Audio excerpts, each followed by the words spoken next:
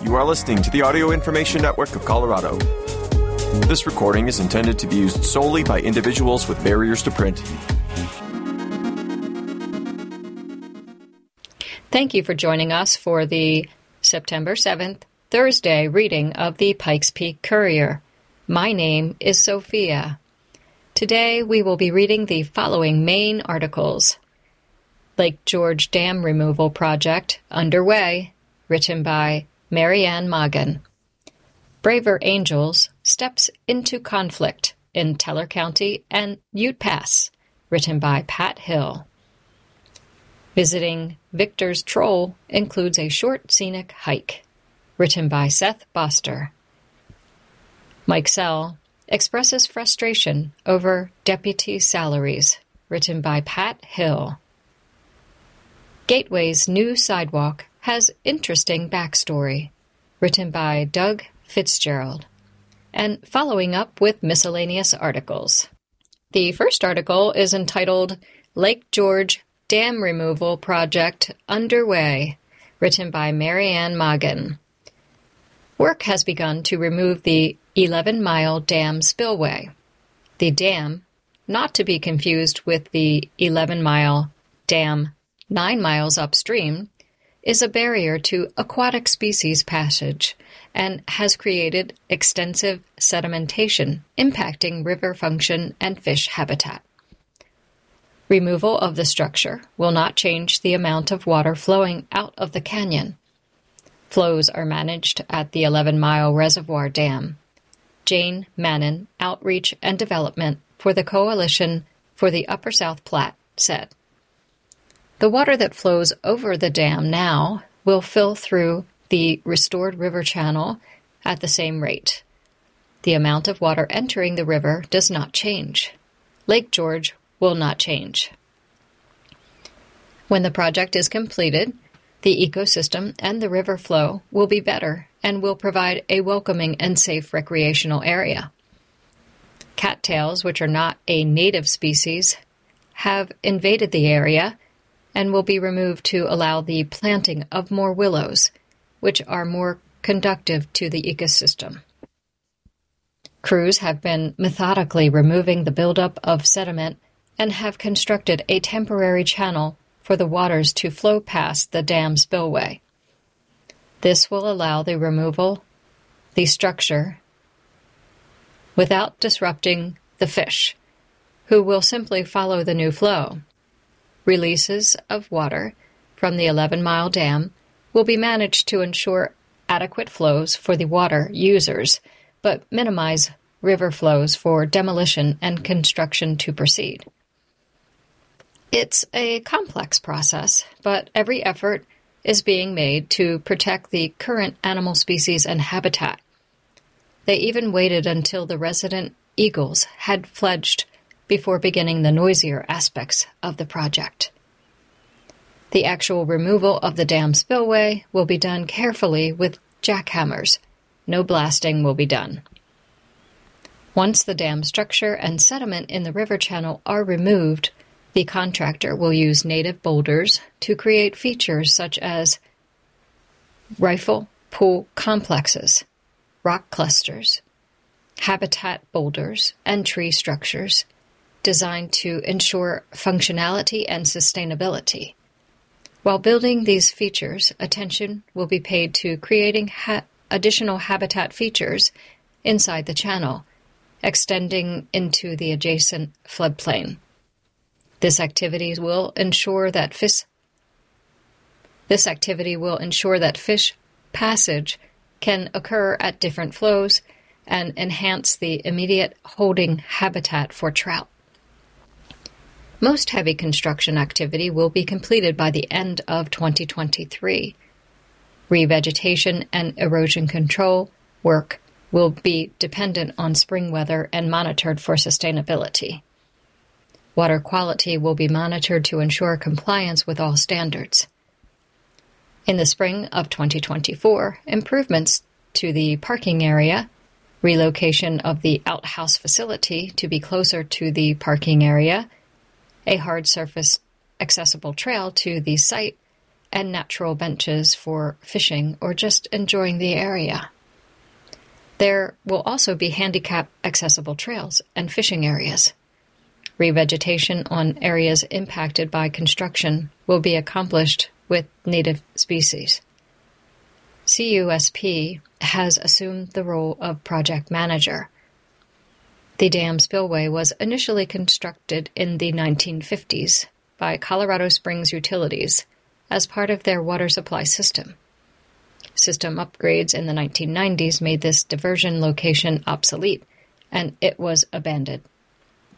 The landowner, USDA Forest Service, and Springs Utilities have been discussing what to do about the dam structure ever since. The next article is entitled Braver Angels, Steps into Conflict in Teller County and Ute Pass, written by Pat Hill. Editor's note: the original version of this story contained an inaccurate assertion by the author towards the incumbent school board members. It has been removed. Curious about Braver Angels? 70 area residents showed up last week to hear about national nonprofit organization founded after the 2016 election. This meeting is for community members who are tired of unproductive divisiveness, said Holly Sample, who, with Billy Dunnigan, Carrie DeValk, Suzanne Wilson-Miller, Becky Darrow, and Gail Gehrig, organized the event August 29 at the Woodland Park Library.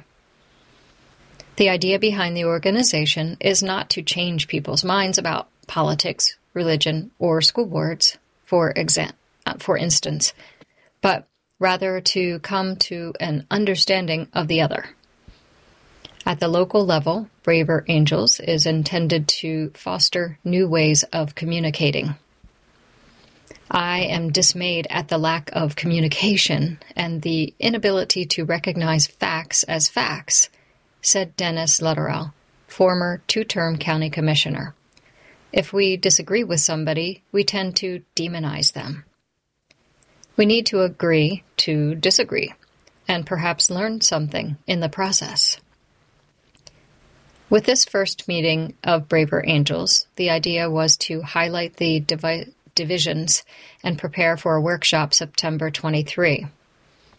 Dan Williams, Teller County Commissioner, took a big picture view of the discord over issues that are most likely fleeting.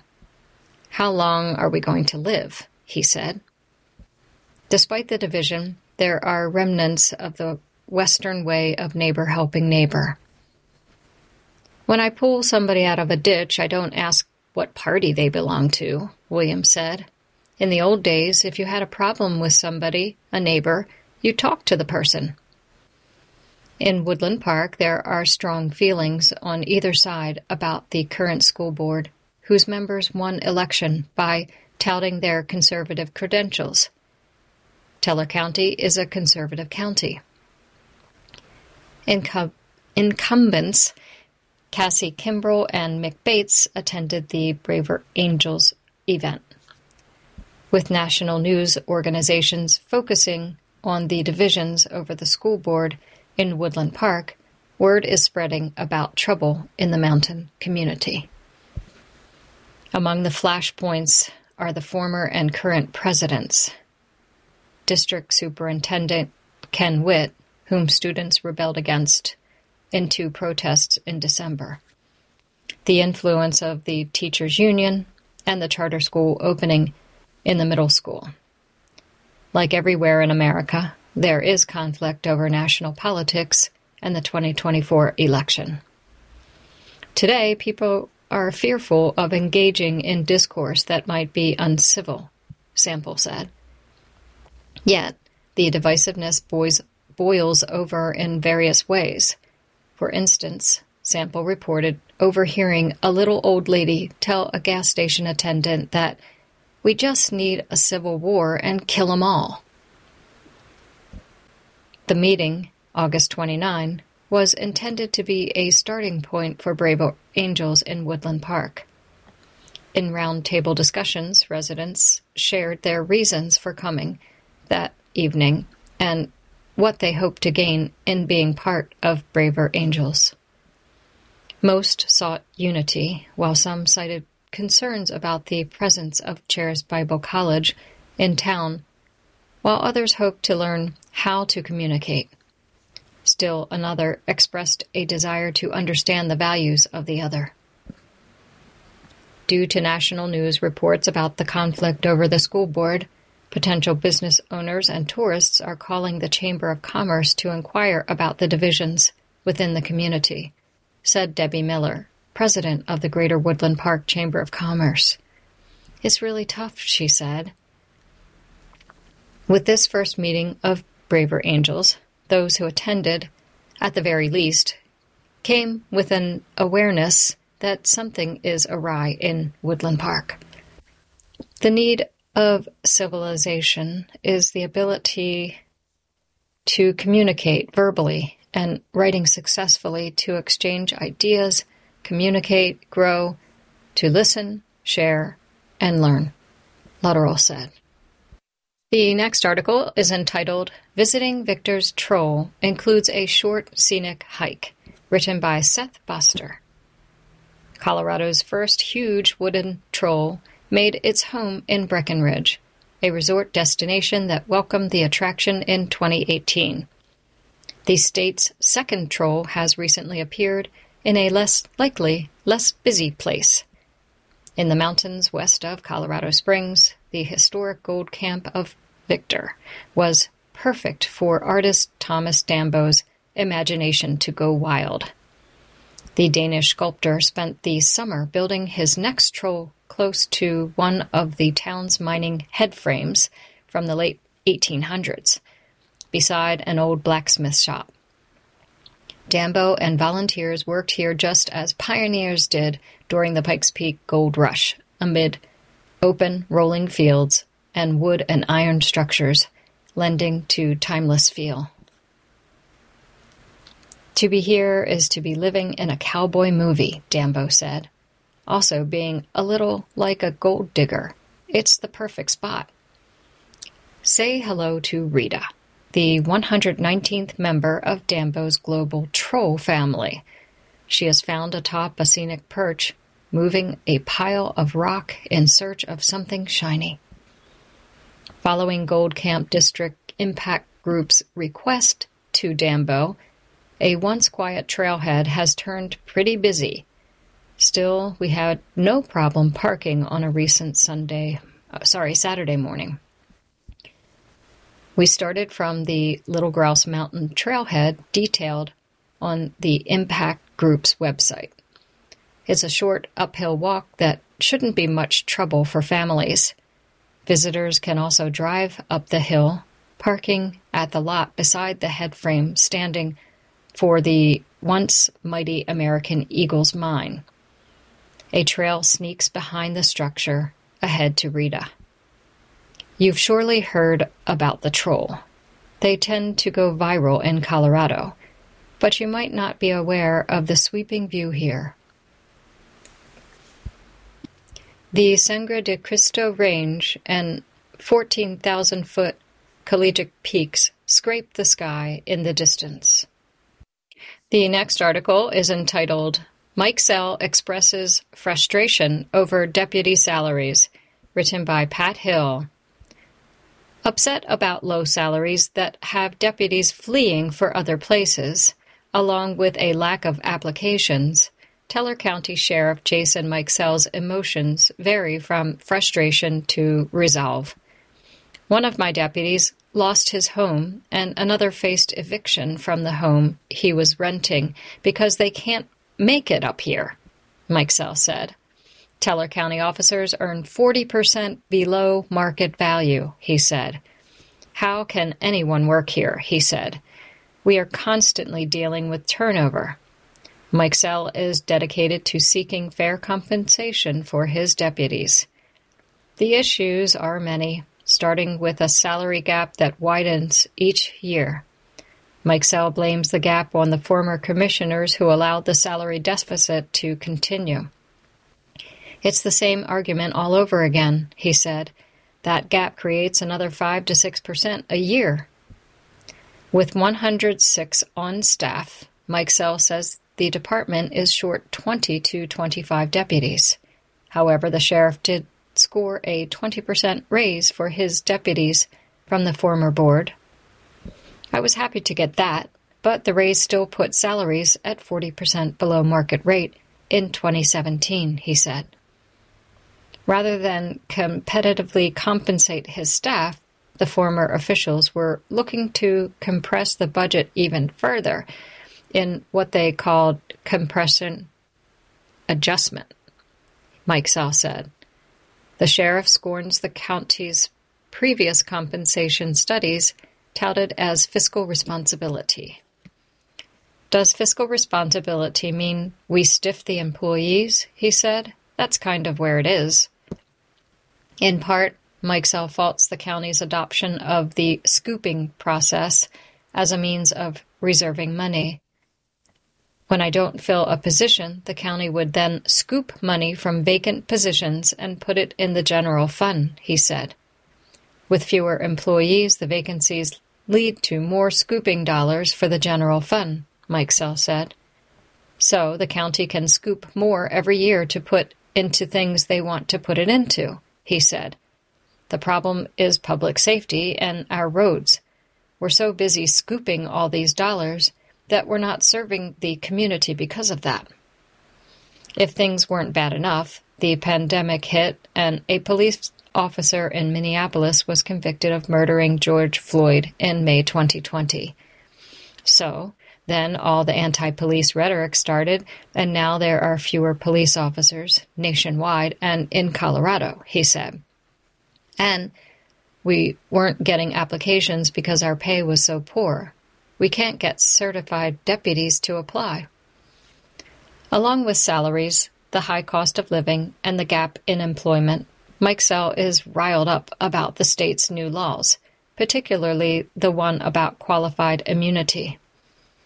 Mike Sell blames the legislature's Democratic majority for the law that allows officers to be sued individually with a cap of up to $25,000. That law alone, he said, is keeping some potential officers from working in law enforcement. As a result, there are fewer deputies to patrol the community. With our increasing population, we can't get enough bodies to cover the issues we're seeing, he said. Under the previous sheriff, the office had constant complaints and lawsuits, Mike Sell said. People didn't respect the agency, a serious issue for us. Today, things are calmer. That has all changed, he said. I've got people more highly trained than anywhere else in the state. We approach crime totally differently. We just brought humanity back into what we do. But the problem is that it's harder for deputies to live where they work. During COVID-19, my deputies had to work around the clock, he said. We still had to go out in public regardless of whether everybody was home or not. There's no such thing as working from home as a deputy. And there is an increase in violence. Since the first part of the year, we've had 2 homicides, he said. Yet, Mike Sell praises the current board of county commissioners. They have identified the issues, he said. That's the hardest thing to understand, that we've got to pay our police. The cost of paying a deputy includes the training costs. If I train a deputy who leaves in 6 months, it costs the county $40,000 that we're just throwing away, Mike Sell said. To encourage competition, the commissioners launched a salary survey. Law enforcement has some unique pressures and training qualifications, and we have taken a hard look at what it takes to keep them working here, said Commissioner Dan Williams. Yet there is a reality check involved. To be clear, we have a limited tax base, and service to our community is our number one priority, Williams said. Our residents are challenged financially, but we believe we can do better. We anticipate an announcement in a few weeks. Teller County Human Resources. For the county's Human Resources Department, there is a twist to the hiring dilemma faced by the sheriff and the directors of other departments. Housing is a challenge for everyone because of the economy, said Ivy Morris, Director of Human Services. On the other hand, not everybody has the qualifications to work in Teller County. We are struggling to recruit POST, which stands for Peace Officer Standards and Training, certified deputies, Morris said. Recently, the county broadened the definition of first responders. We consider our first responders to be our snowplow drivers for public works who require a commercial driver's license, Morris said. So it's difficult to find people within our county who have a CDL. Like the sheriff's office, the Public Works Department is short-staffed. Our Public Works team is up at 2 a.m. to plow the roads at dawn, and despite shortages, has been working nonstop to keep up with the roads and culverts after an extremely wet summer, said Commissioner Dan Williams. In the Human Services Department, many of the applicants lack the skills needed to be case managers. When things happen within the community, case managers have to be on scene to help with the families, Morris said. Some employees of the county's public health department classify as first responders. When we have a pandemic or an outbreak of some kind, they have to be on scene, Morris said. The goal of the salary survey is to attract and retain employees for 20 to 30 years, Williams said. Also important, especially for law enforcement, first responders, and the public works team, is that they can afford to live in Teller County. Being a part of our community fosters trust and a better understanding of who we are, he said. The next article is entitled, Gateway's New Sidewalk Has Interesting Backstory, written by Doug Fitzgerald. When parents dropped their kids off at Gateway Elementary at the beginning of the school year, most likely noticed the new sidewalk in front of the parking lot. The sidewalk makes sense. It helps funnel students to the designated crosswalk, reducing a dangerous situation where they would often cross through the traffic pattern. They have full-time librarian and part-time traffic guard, Lori Paget, to thank for the new, safer setup. Through her years of morning and afternoon crossing guard duty, Paget recognized the hazards and inconveniences that students and families faced, which helped her form an idea to have the sidewalk installed. She presented the proposal while chatting with Board Vice President David Illingworth. Illingworth recognized her insight and appreciated her concern for student safety. Illingworth embraced the idea and worked with the Woodland Park School District administration to turn her vision into a reality. Within 3 months, the new sidewalk was completed. I was beyond thrilled to return to work this August and find a sidewalk installed in front of the parking lot, Paget said. The parking lot situation was not conducive to pedestrian safety, but the new sidewalk will allow students and parents to safely get from their cars to the school. Just like that, a hazard was eliminated and a new, safer pedestrian traffic pattern was established. Thank you, Mr. Illingworth and Mr. Witt, for listening to my concerns, Paget said. I've seen many scary situations over the past 20 years. Thank you for joining us for the Pikes Peak Courier. My name is Sophia. If you enjoyed this program, please register for our free services at www.aincolorado.org or by calling 303-786-7777.